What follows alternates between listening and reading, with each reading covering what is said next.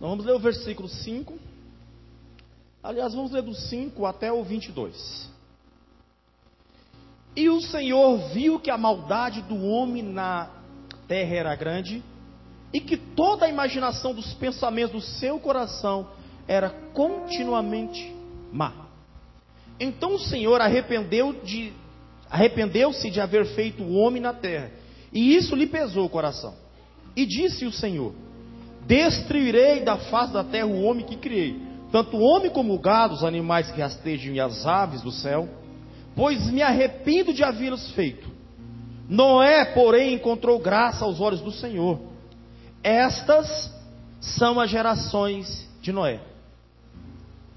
Ele era um homem justo e íntegro em sua geração e andava com Deus. Noé gerou 3 filhos, Sem, Cã e Jafé. A terra, porém, estava corrompida diante de Deus e cheia de violência.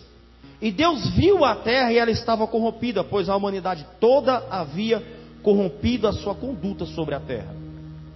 Então Deus disse a Noé: o fim de toda a humanidade chegou diante de mim, pois a terra está cheia da violência dos homens. Eu o destruirei juntamente com a terra. Constrói uma arca de madeira de gofre, faz compartimentos na arca e reveste com betume por dentro e por fora. Tu a farás desta maneira. O comprimento da arca será de 300 côvados, a sua largura de 50, a sua altura de 30. Farás na arca uma janela de 1 côvado de altura, e na sua lateral porás a porta da arca. Faze com andares baixo, segundo e terceiro, porque estou trazendo dilúvio sobre a terra, para destruir debaixo do céu todo ser que há fôlego de vida.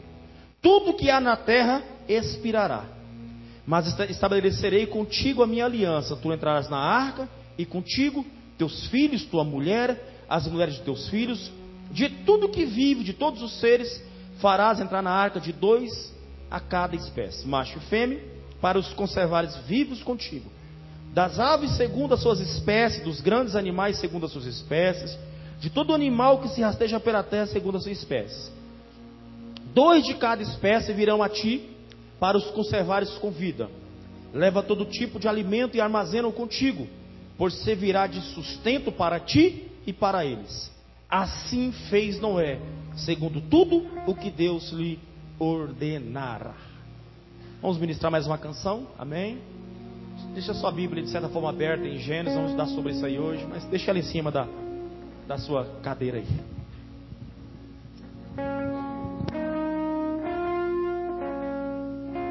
Talvez você não conheça essa canção, ela foi ministrada pela primeira vez aqui na igreja ontem. Mas eu queria te convidar a fechar seus olhos. Ela fala de intimidade com Deus.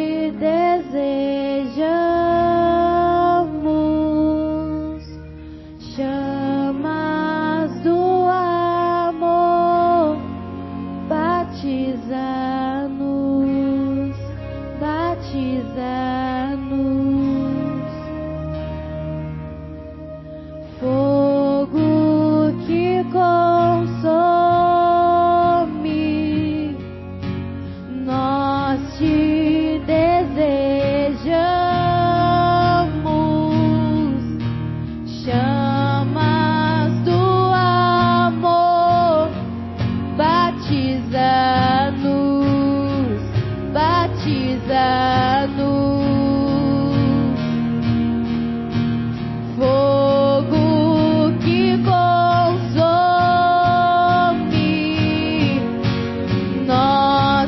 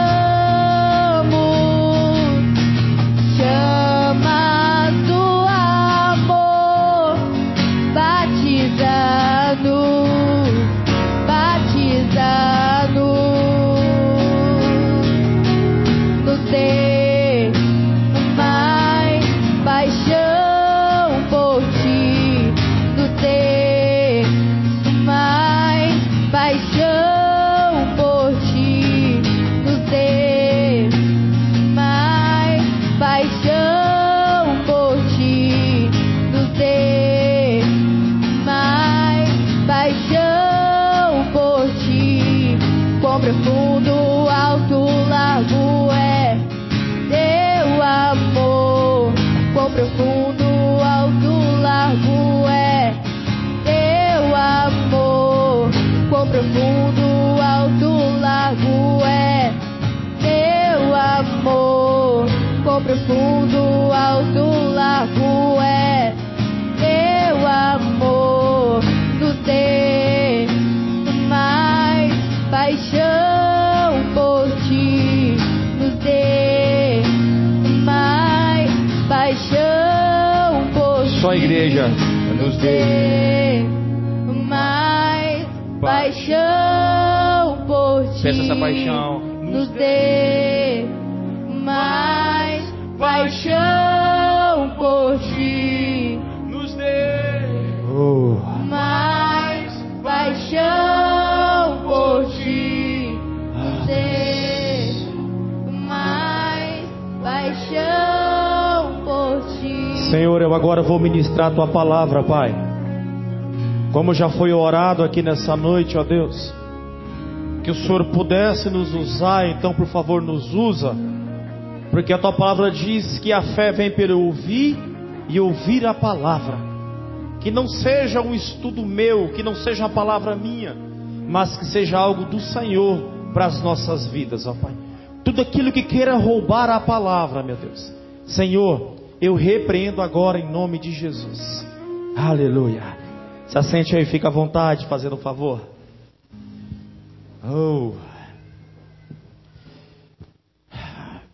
Queridos, essa noite eu quero falar sobre um tema assim bastante até curioso. Quero falar sobre sendo um na geração de Noé. E quando no decorrer das semanas aí que o Senhor ele falava comigo sobre a geração de Noé, e eu falei, Senhor, talvez, por que não na geração de Samuel, né? Que é uma geração que tem até uma canção do Fernandinho que diz, né? Que a geração de Samuel está se levantando. Ou a geração de Davi, que foi conhecida como a geração de adorador. Davi era extraordinário na adoração. Ou talvez a geração de Pedro, que é um homem que teve tanta autoridade para andar sobre as águas, que a sombra curava pessoas. Ou talvez nós poderíamos pensar sobre tanta outra geração, mas por que, pastor, ser um na geração de Noé? Porque, irmãos, quando eu vou olhar para as Escrituras, quando eu vou olhar para a Bíblia, eu creio que talvez seja a pior geração que passou na terra. Talvez seja a geração no qual Noé estava incluído. Pensa numa geração que era difícil. Essa geração ela era tão difícil, que no versículo de número 5 do capítulo número 6, olha o que o Senhor diz. E o Senhor viu que a maldade do homem na terra era grande, e que toda a imaginação dos pensamentos do seu coração era continuamente má. Era um povo, irmãos, da época de Noé, era um povo que quando Deus olhava para a terra, o Senhor não encontrava nada que o agradava, a não ser a vida de Noé e a família dele. No demais, tudo que Deus encontrava na terra trazia tristeza para o coração dele. No demais, tudo que o Senhor via na terra é algo que fazia com que ele virasse o rosto e falasse, não dá para contemplar essa geração, não dá para olhar essa geração. Nós temos o costume de dizer que o mundo está corrompido. Sim, de fato, o mundo está corrompido. Nós temos o costume de dizer que o mundo está ruim. Sim, de fato, o mundo está ruim. Mas eu tenho certeza que essa geração de hoje, com toda a ruindade, com todo o pecado, com toda a dificuldade, não se compara com a época de Noé. Que na época de Noé era muito pior do que tudo que está acontecendo hoje. Tão ruim, tão complicado, que a Bíblia diz que do céu desce uma ordem para Noé. Noé, constrói uma arca, porque eu vou destruir essa geração. Agora eu fico pensando, Deus, ordem. O que levou o Senhor a ter um posicionamento desse? De destruir todo ser humano da terra. O que chega no céu, para que no céu possa dizer, olha, não tem jeito, eu vou ter que destruir.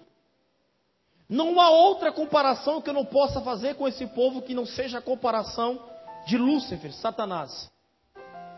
Porque quando a Bíblia diz que o povo tinha a mentalidade continuadamente má, o povo não conseguia mais em pensar que nada que era bom. O povo só pensava em roubar, matar, destruir. O povo só pensava em coisas horríveis. Não havia mais nada que pudesse dizer, a minha esperança do Senhor dizer, não, aquele lá talvez há uma mudança nele. Talvez aquele lá pode mudar. Não havia isso no céu. Então foi por isso que o Senhor diz, olha, eu vou ter que destruir. Talvez seja, se nós fôssemos aí colocar numa balança pesada, talvez seja uma das decisões mais difíceis que houve no céu. Foi a decisão de Deus olhar para a terra e destruir e acabar com aquilo que mais ele amava, que era o homem. Talvez quando Deus olha para o céu, para a terra com o coração partido, diz, não há mais o que fazer.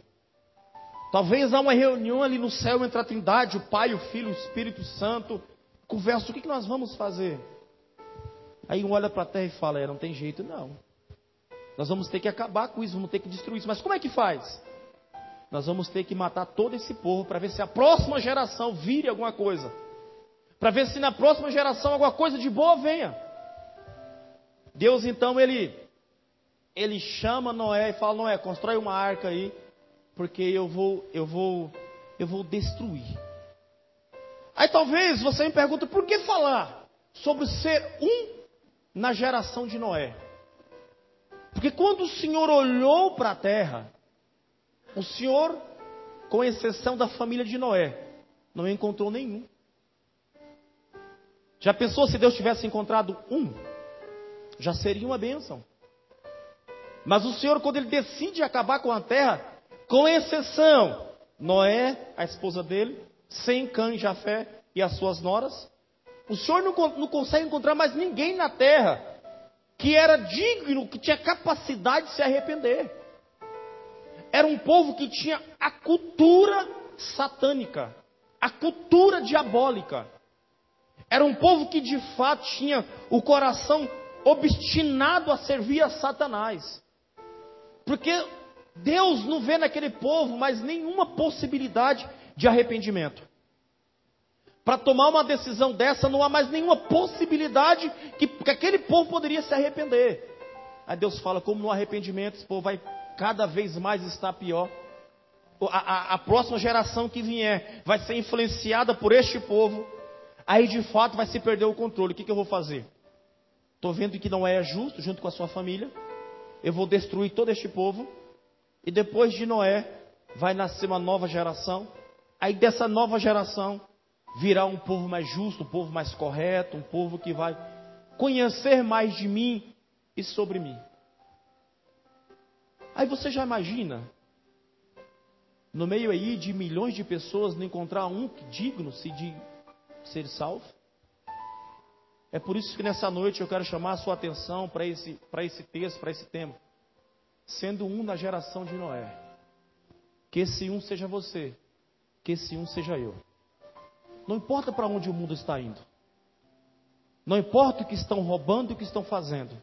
O que importa é como eu estou me comportando no meio deste mundo. Não importa o que estão fazendo com o Brasil. O que importa é como eu estou me posicionando na nação onde Deus me colocou. É isso que importa para mim. É por isso que Deus quer levantar pessoas nessa época que desejam ter o coração imitadores de Noé. Pessoas que olham para tudo que está acontecendo e falam, não, eu não vou ser como esse. Não é isso que eu quero ser. Não é isso que eu sonho. Não é isso que eu quero para o meu casamento. Hoje é doído de se falar, mas os divórcios têm se tornado tão normal, que até no meio do povo de Deus tem se tornado normal, irmãos. Perceberam isso? Que a taxa de divórcio ela não aumenta somente para quem está no mundo. A taxa de divórcio aumenta também para quem está na igreja. Agora, por que isso? Porque as pessoas estão olhando para isso com tudo, com muita normalidade. Elas não querem se posicionar como Noé se posicionou. E todos os homens de Deus, todos os homens que estão nas escrituras sagradas, nesses 66 livros aqui, são homens que nos traz dois tipos de experiências. Experiências boas, pessoas que nós vamos olhar para as vidas dela, para a história dela e dizer, cara, oxalá se eu for o Noé, oxalá se eu for um Davi. Mas nós vamos saber que Davi, ele cometeu erros absurdos. Assim como se nós formos estudar a biografia de Noé, nós vamos ver também que Noé, ele cometeu erros absurdos. Alguns erros nós falamos, rapaz. Então nós usamos as escrituras, usamos a história desses homens, para nós captarmos da vida deles, para sabermos como eu devo me comportar, e também como eu devo me comportar. Porque em tudo na vida nós usufruímos algo de bom. Mas em tudo na vida nós abrimos mão de algo que diz, não dá para ser assim. E Noé não é diferente, mas eu uso a história dele porque em meio a tantas turbulências, complicações, ele conseguiu se posicionar e não salvou a si, somente a si. Conseguiu também junto com ele salvar toda a sua família.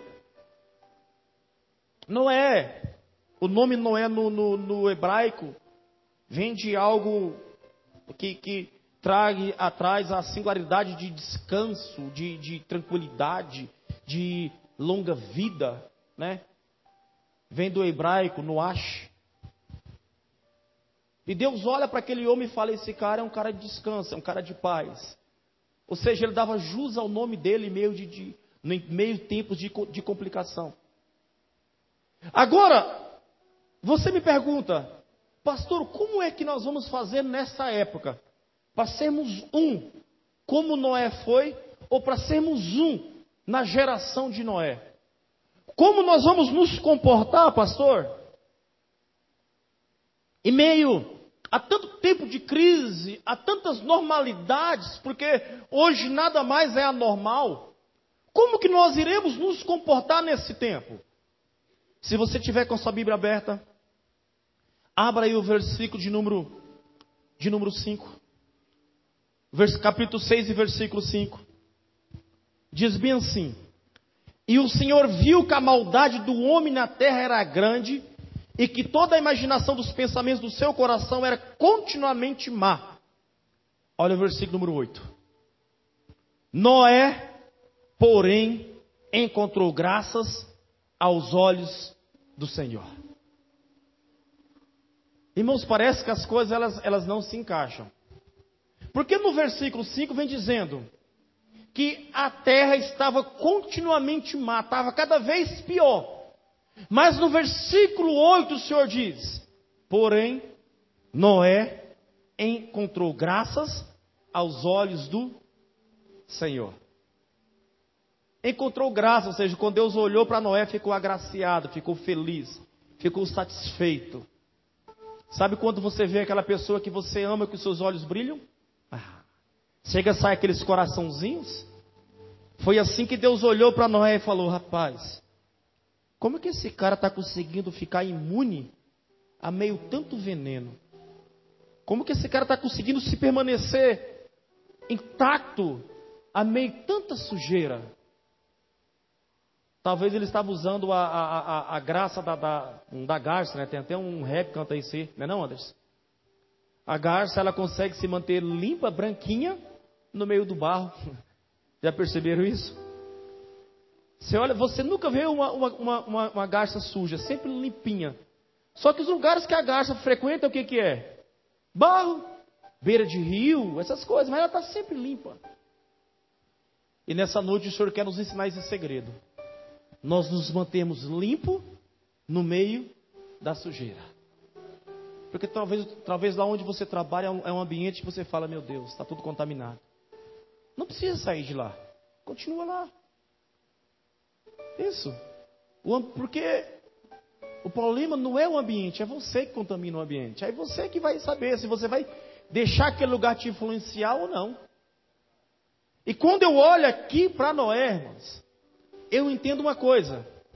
Difícil é não é você fazer o que é errado quando todos estão errando.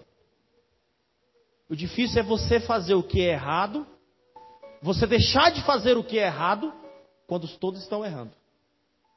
Como assim, pastor? Quando todo mundo está errando e você errar, é só mais um erro. Agora, quando todo mundo está errando e só você fazer o que é certo, aí que traz uma responsabilidade sobre você.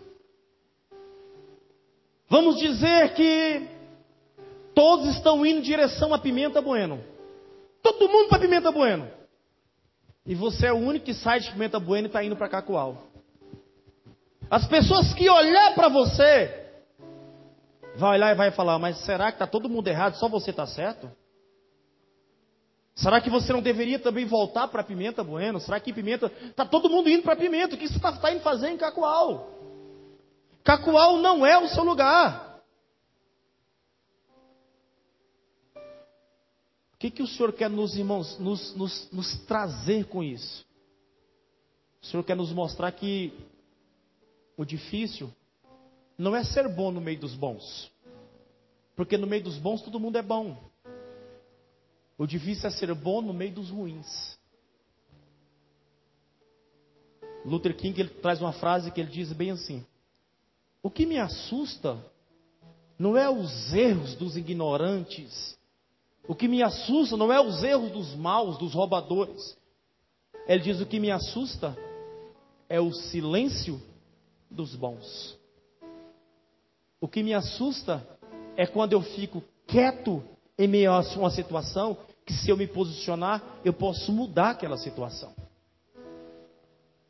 O que me assusta é quando eu estou no meio aonde há um povo mau, pecador. Eu, como servo do Senhor, me deixo contaminar por aquele meio. Porque no meio dos bons, todo mundo é bom, querido. No meio dos retos, todo mundo é reto. Mas quem diz que Noé fez diferença no meio dos bons? Noé ele só é lembrado porque ele fez diferença no meio dos maus. Noé ele só é lembrado porque ele fez diferença no meio de pessoas que iriam ser destruídas. Noé ele só é lembrado porque ele não fazia diferença somente na igreja. Noé ele é lembrado porque no ambiente onde ele estava, ele fazia diferença. Isso era algo normal da vida dele. Quando eu começava a pensar sobre Noé, eu comecei a pensar, falei: Senhor, no meio dos crentes todo mundo é crente, né? No meio dos crentes é graça e paz, é paz do Senhor, é shalom, está amarrado, está repreendido. No meio dos crentes todo mundo é crente. No meio dos crentes todo mundo é santinho, todo mundo é perfeito. No meio dos crentes não tem pecado. No meio dos crentes é só paz e amor. Ou seja, no meio da igreja nós somos somente mais um. No meio dos pastores eu sou somente mais um pastor da cidade. Agora quando eu estou longe deles, agora quando eu estou no meio social no qual eu estou inserido, quem sou eu ali? Quem sou eu naquele lugar?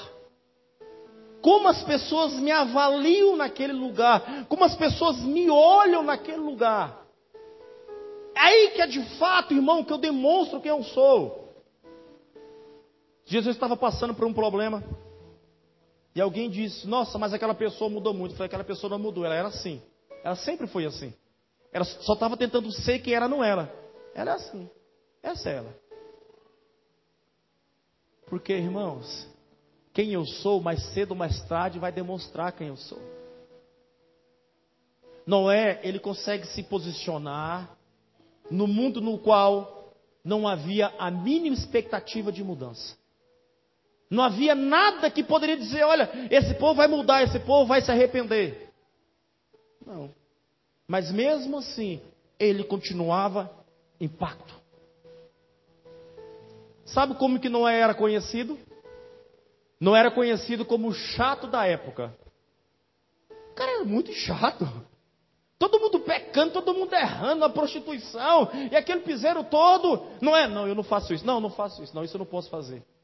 Não, isso também não posso fazer. Nossa, Noé, mas você é chato, você não faz nada, né? O cara era conhecido como o chato da época. O cara era conhecido como o esquisito da época. O que é uma pessoa esquisita?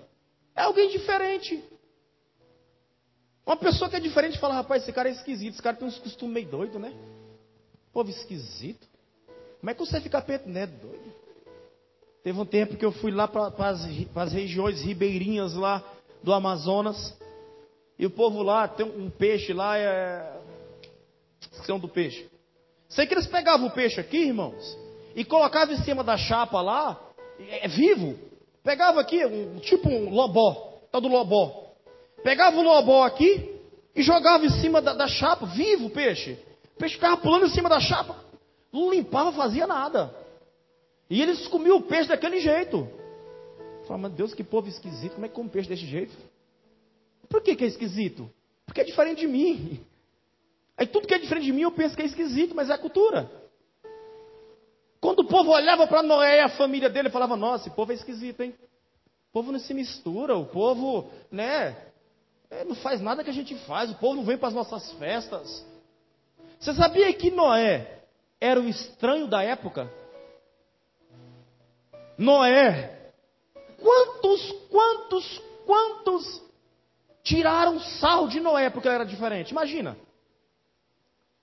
Noé era motivo de chacota. Todo mundo olhava para ele e falava, vixe, olha o filho do Noé.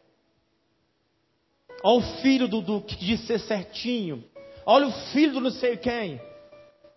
Quantos anos que Noé ficou sendo chacota para um povo? Quantos anos que Noé ficou, irmãos, sendo humilhado por aquele povo? Mas mesmo assim, ele tinha decidido no coração servir a Deus. Quantos convites Noé teve que recusar? Por que você não faz isso, Noé? Porque o meu Deus não agrada. Mas quem é seu Deus? Meu Deus está no céu. Mostra ele, não posso te mostrar, está no céu. Se Deus não existe, existe, ele está no céu, ele existe. Quantas explicações talvez Noé teve que dar para as pessoas, para se manter intacto, limpo na época dele? Talvez você, na primeira pressão, você já cede. Primeira dificuldade, você já não consegue ser, você consegue ser mais um da geração de Noé. Mas não um como Noé, um da geração de Noé. Queridos, eu quero dizer para você que o mundo cada vez vai piorar. O mundo está indo de mal a pior. E se nós não olharmos para a história desses homens aqui e queremos aplicar isso em nossa vida, nós vamos nos perder no meio do caminho. Você pode se perder no seu trabalho. Deus abençoa o seu trabalho para você, abre as portas, abençoa você, você vai trabalhar, você vai ganhar bem. Ah, só um que deu glória a Deus. Deus abençoa, abre as portas, você vai trabalhar, você vai ganhar bem. Mas lembra que lá você tem que ser um, como foi Noé.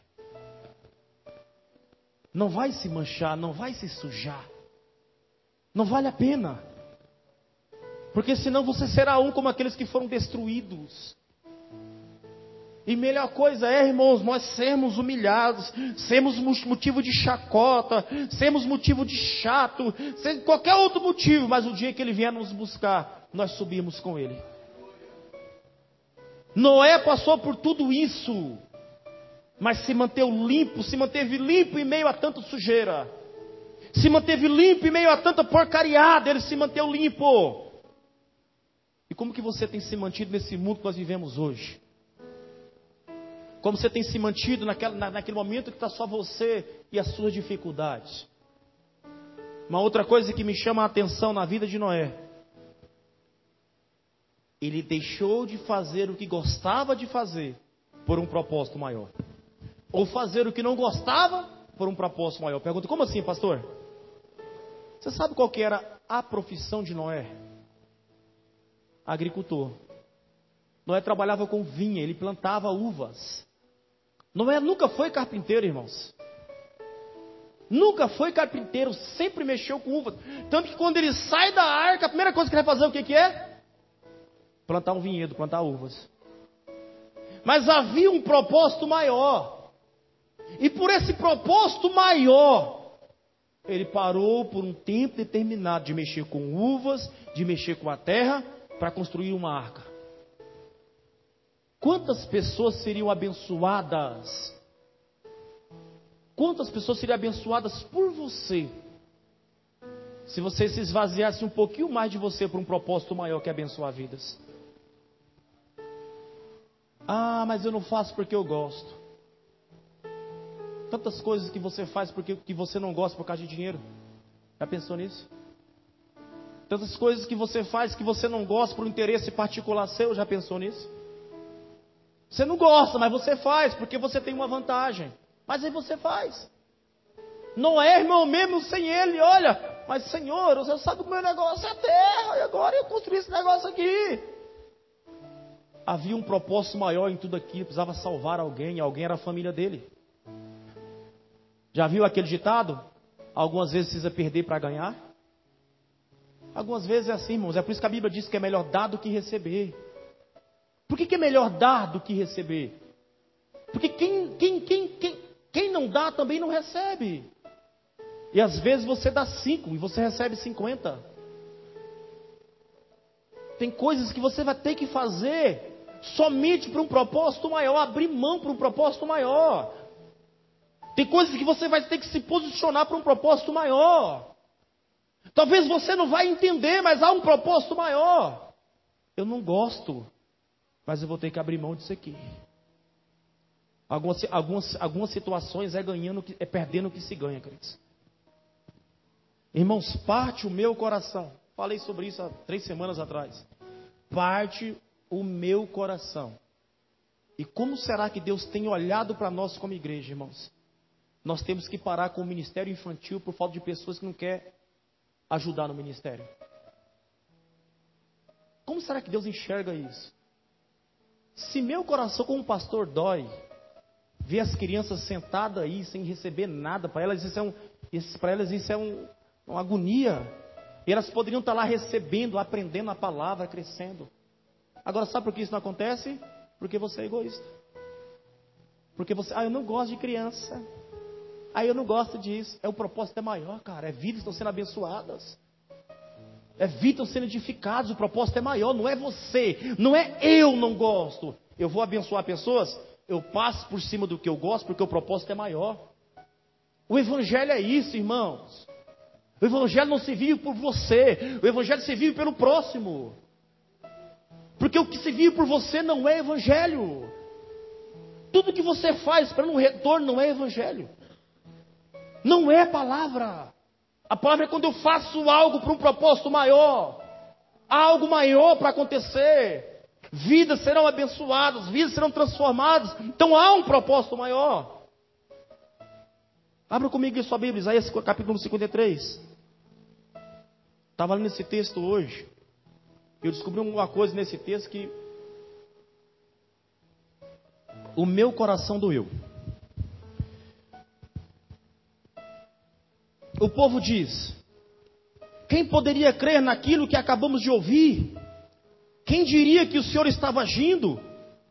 Pois o Senhor quis que o seu servo aparecesse como uma plantinha que brota e vai crescendo em terra seca. Ele não era bonito, nem simpático, nem tinha nenhuma beleza que chamasse a nossa atenção, ou que nos agradasse. Ele foi rejeitado, desprezado por todos. Ele suportou dores e sofrimentos sem fim. Era como alguém que não queremos ver. Nós nem mesmo olharmos para ele e o desprezávamos. No entanto, ele era o nosso sofrimento que ele estava carregando. Era a nossa dor que ele estava suportando. E nós pensávamos que era por causa das nossas próprias culpas que Deus estava castigando, que Deus estava maltratando e ferindo. Porém, ele estava sofrendo por causa dos nossos pecados. Ele estava sendo castigado por causa das nossas maldades. Nós somos curados pelo castigo que Ele sofreu. Nós somos sarados pelos ferimentos que Ele recebeu. Todos nós éramos como ovelha que havia perdido. Cada um de nós seguia seu próprio caminho. Mas o Senhor o castigou, o seu servo. Fez com que ele sofresse o castigo que nós merecíamos. Ele foi maltratado, mas aguentou tudo humildemente e não disse uma só palavra. Ficou calado como um cordeiro que vai ser morto, como uma ovelha quando cortam a sua lã. Foi preso, condenado e levado para ser morto. Ninguém se importou com o que ia acontecer com ele. Ele foi expulso do mundo dos vivos. Foi morto por causa dos pecados do nosso povo. Foi sepultado ao lado de criminosos. Foi enterrado com os ricos. Embora nunca tivesse cometido crime nenhum, nem tivesse dito uma só maneira. Mas agradou ao Senhor moê-lo, quis fazê-lo sofrer. Ele ofereceu a sua vida como sacrifício para tirar os pecados. E por isso terá uma vida longa e verá os seus descendentes. O versículo número 10 diz que agradou a Deus oferecer Jesus na cruz por mim e por você. Deixa eu falar algo para ti. Sem medo de errar. Talvez nunca tenha sido vontade de Jesus, mas foi vontade do Pai, porque tudo que Ele fez por obediência. Tudo que Ele fez por obediência ao Pai. E por obediência ao Pai, Ele se esvaziou do céu, saiu do céu por um propósito maior, que é nos salvar. Saiu fora da vontade dEle, do querer dEle, por obediência a Deus, por um propósito maior, que é nos levar para o céu. Nós, que ainda ontem éramos pessoas sem credibilidade, éramos pessoas no qual estávamos obstinadas a ir para o inferno, cada um com seus pecados, mas por um propósito maior, deixou de fazer o que Ele queria por nos salvar. Será que não está na hora de nós nos esvaziarmos um pouquinho do nosso querer, não da nossa vontade? Será que não está na hora de nós nos esvaziarmos um pouquinho, não da nossa, do nosso egocentrismo e pensar somente em nós? Porque se eu penso no propósito maior, eu penso no próximo. Se eu penso no propósito maior, o próximo precisa fazer parte desse propósito. Porque se o próximo não estiver inserido neste propósito, não existe propósito maior quando somente você é beneficiado. Se somente você é beneficiado, não existe propósito maior em tudo isso. Só existe propósito maior quando o próximo também é beneficiado. Não é quando ele olha e fala: Senhor, o meu negócio é terra, mas o propósito é maior, eu preciso salvar a minha família. Eu vou parar de mexer com terra, eu vou construir arca, eu vou levar martelada no dedo, eu vou cortar o dedo, mas eu vou salvar alguém. Mesmo sem gostar de fazer isso, há um propósito maior em tudo isso. Se você pensa que você faz como servo de Deus somente o que você gosta, eu quero dizer para você que você não tem identidade de servo. Porque o servo não faz o que gosta, querido. O servo faz o que é designado ele a fazer. Quem tem identidade de servo não tem dificuldade para fazer. Quem tem identidade de servo faz não pensando em si mesmo, faz porque o seu dono designou para ele fazer, ele vai lá e faz. Essa é a identidade de servo. Como ser na geração de Noé, é se posicionando como Noé se posicionou. Porque se nós não nos posicionarmos como Noé não se posicionou, se nós não nos posicionarmos como Noé se posicionou, nós não seremos como Noé. Seremos como aquela geração que se perdeu. E infelizmente, irmãos, tem muitos crentes se perdendo, queridos.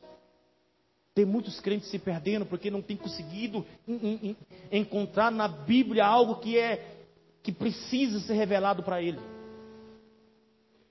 Se você sair por aí, muitas igrejas estão lotadas porque tem tudo da bênção. É a manhã da bênção, é o dia da bênção, é a campanha da bênção, é 7 dias para não sei o quê, é 21 dias para não sei o quê e tal. Mas se falar bem assim: ei, quer ir para o céu? Negue-se a si mesmo, pega a tua cruz e siga-me. Nós precisamos voltar à identidade do Evangelho. Precisamos voltar à identidade do Evangelho e viver não somente para mim, viver pelo próximo. Aí eu vou entender que a minha vida aqui na terra está valendo a pena. Porque tudo que você tem não vai para o céu.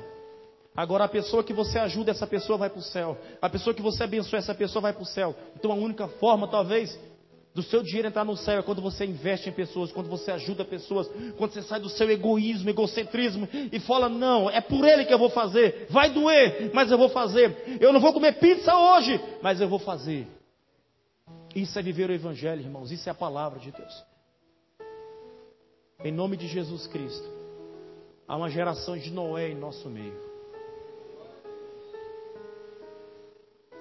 Capítulo 6, versículo 22 de Gênesis. E Noé fez tudo conforme Deus havia mandado. Você sabia que por 4 vezes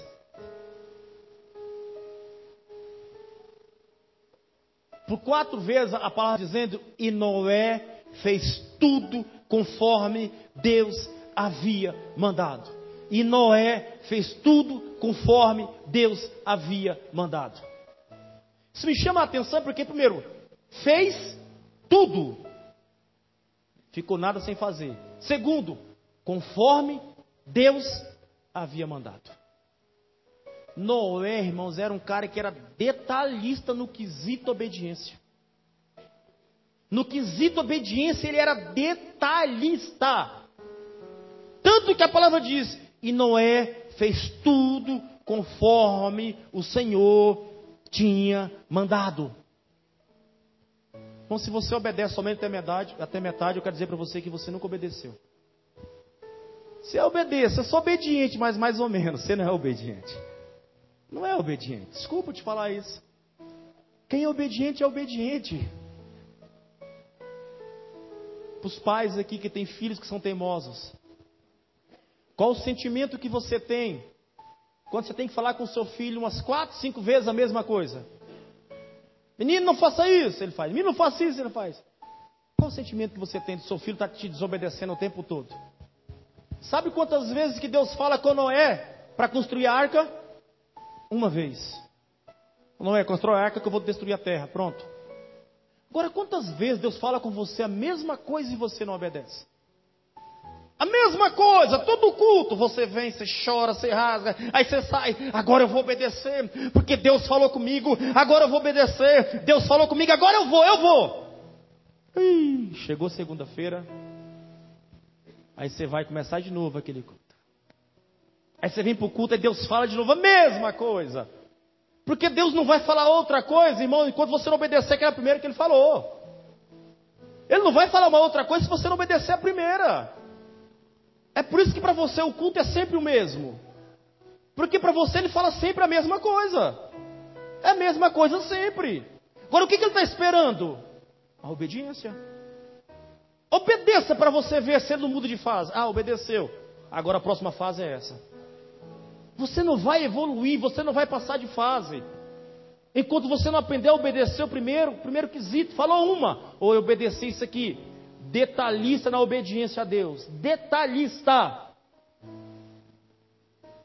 Os detalhistas, irmãos, é aquelas pessoas cuidadosas, extremistas. Sabe aquela pessoa que ela pensa que ela é dizimista? E ela ganha R$1.000 e ela devolve R$99. Ela pensa que ela é dizimista. Ela não é dizimista. Ela não está devolvendo dízimo. Está sendo tudo menos dízimo. Porque o dízimo é princípio, é detalhe, é aquilo lá. Com Deus é assim, irmãos. Nós precisamos levar a palavra de Deus na obediência, sendo detalhista como Noé fez. E Noé fez tudo como Deus ordenou, é tudo. Nada ficou sem fazer como Deus não tinha ordenado. Quantas coisas que você faz pela metade? Já viu aquele irmãozinho? Eu vou cantar um louvor. Mas irmãos, eu não ensaiei não, tá bom? Eu não preparei, mas é para Deus mesmo, né? Então eu vou cantar. Que é para Deus não se prepara, não ensaia, não se programa? Que é para Deus é de qualquer forma? Para o inferno que é de qualquer forma, irmão. Para Deus é o melhor. Se não for o melhor, não ofereça não. Se for melhor, guarda para você. Deus não recebe nada que não for o melhor nosso. Quantos louvores que não chegam ao céu, irmãos? Porque pessoas querem cantar para pessoas, não cantam para Deus.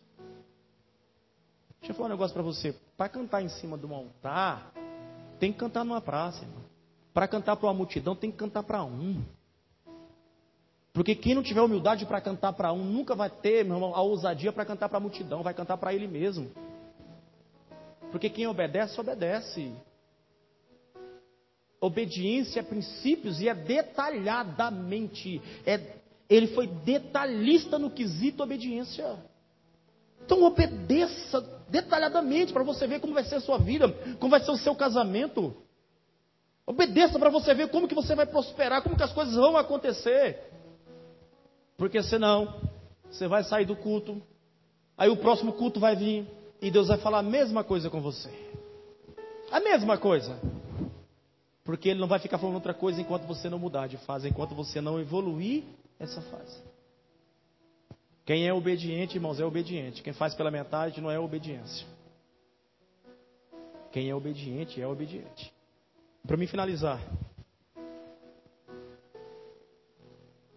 Noé, irmãos, ele tinha um respaldo familiar, ele tinha um respaldo na casa dele que era tão grande. Eu começo a imaginar esse texto aqui, eu fico muito louco, eu piro demais. O mundo está contaminado, está perdido. Deus chega e fala: Noé, eu vou destruir a terra, vou acabar com tudo. Segundo muitas linhas teológicas, não havia ainda chovido naquela época, apenas uma água, apenas brotava assim uma água, o sereno caía, mas não havia chovido. Noé, eu vou mandar chuva, eu vou destruir, eu vou acabar com tudo aqui. E o seguinte, constrói uma arca. Senhor, o que é uma arca? É um trenzão assim, cobre e tal. E deu lá o projeto para ele, passa betume, vai lá e constrói isso aí. Aí Noé chega em casa e fala: mulher, Deus falou comigo. Aliás, reúne a família, os filhos, as noras, a esposa. Fala: Deus falou comigo que é para nós construirmos uma arca e que Ele vai mandar chuva. Você não vê a mulher de Noé questionando? Você não vê as noras questionando? Você não vê os filhos questionando? Eu imagino que todos pegam juntos no arado para fazer aquela construção. Porque um homem que ele tem respaldo familiar dentro de casa, o que ele fala, a mulher não questiona. A mulher, quando ele olha para o vidro do homem, fala: o meu esposo é de Deus, ele falou. Os esposos aqui, se você não tem credibilidade na sua casa, você vai ter credibilidade onde? Se na sua casa você não for referência, você vai ser referência onde? Se na sua casa você não conseguir ser alguém que a sua esposa tem orgulho de dizer: olha, esse é o meu esposo. Aonde que você vai conseguir ser referência, cara?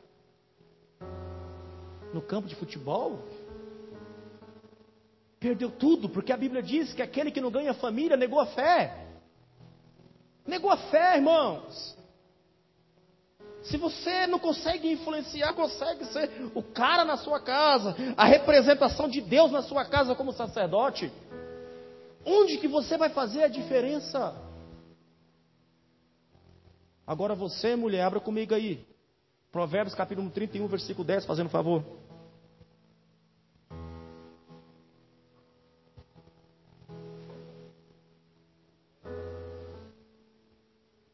Mulher virtuosa, quem a achará? É uma pergunta, tá bom? Ela vale muito mais do que joias preciosas. O marido confia nela totalmente. Fala comigo, totalmente. Nunca lhe faltará coisa alguma. Ela lhe faz bem todos os dias. Fala bem todos os dias. Todos os dias da sua vida e não mal. Deixa eu perguntar um negócio para você. O seu esposo confia em você plenamente? Ou você é daquelas que quando seu esposo para você, você vai lá na manicure e já conta tudo lá no salão de beleza que você frequenta? Ou você não pode ouvir nada dentro da sua casa que a vizinhança toda está sabendo? Respaldo familiar é necessário, irmãos, para nós. Respaldo familiar é necessário para nós. Minha mãe nunca ficou sabendo de nenhum problema que houve lá em casa. Nunca. E já tive problemas com a Anice, ela teve problema comigo. Minha sogra nunca ficou sabendo de nada que aconteceu lá em casa. Minha sogra está aí, minha mãe está aí, nunca. A casa é minha, irmãos. É eu e minha esposa lá em casa. Está fechado. Nunca dormi no chão. Casei para dormir em chão. Estou ficando muito doido mesmo. Sofá? O cara é muito trouxa, o cara dorme no sofá. Rapaz, eu tenho uma cama, um colchão. Ei, pelo amor de Deus. Você, mulher, se você não conseguir fazer diferença dentro da sua casa, você vai fazer diferença onde? A geração de Noé, ser na geração de Noé como Noé, irmãos. São pessoas que vivem em meio a dificuldade, conflitos, problemas, mas está lá, ó, grudado o osso, está tudo bem. Todo mundo está tirando sarro, zoando com ele. Ele falava, eu sei em quem eu tenho crido. Ele vai vir me buscar. Você é louco? Eu sei em quem eu tenho crido.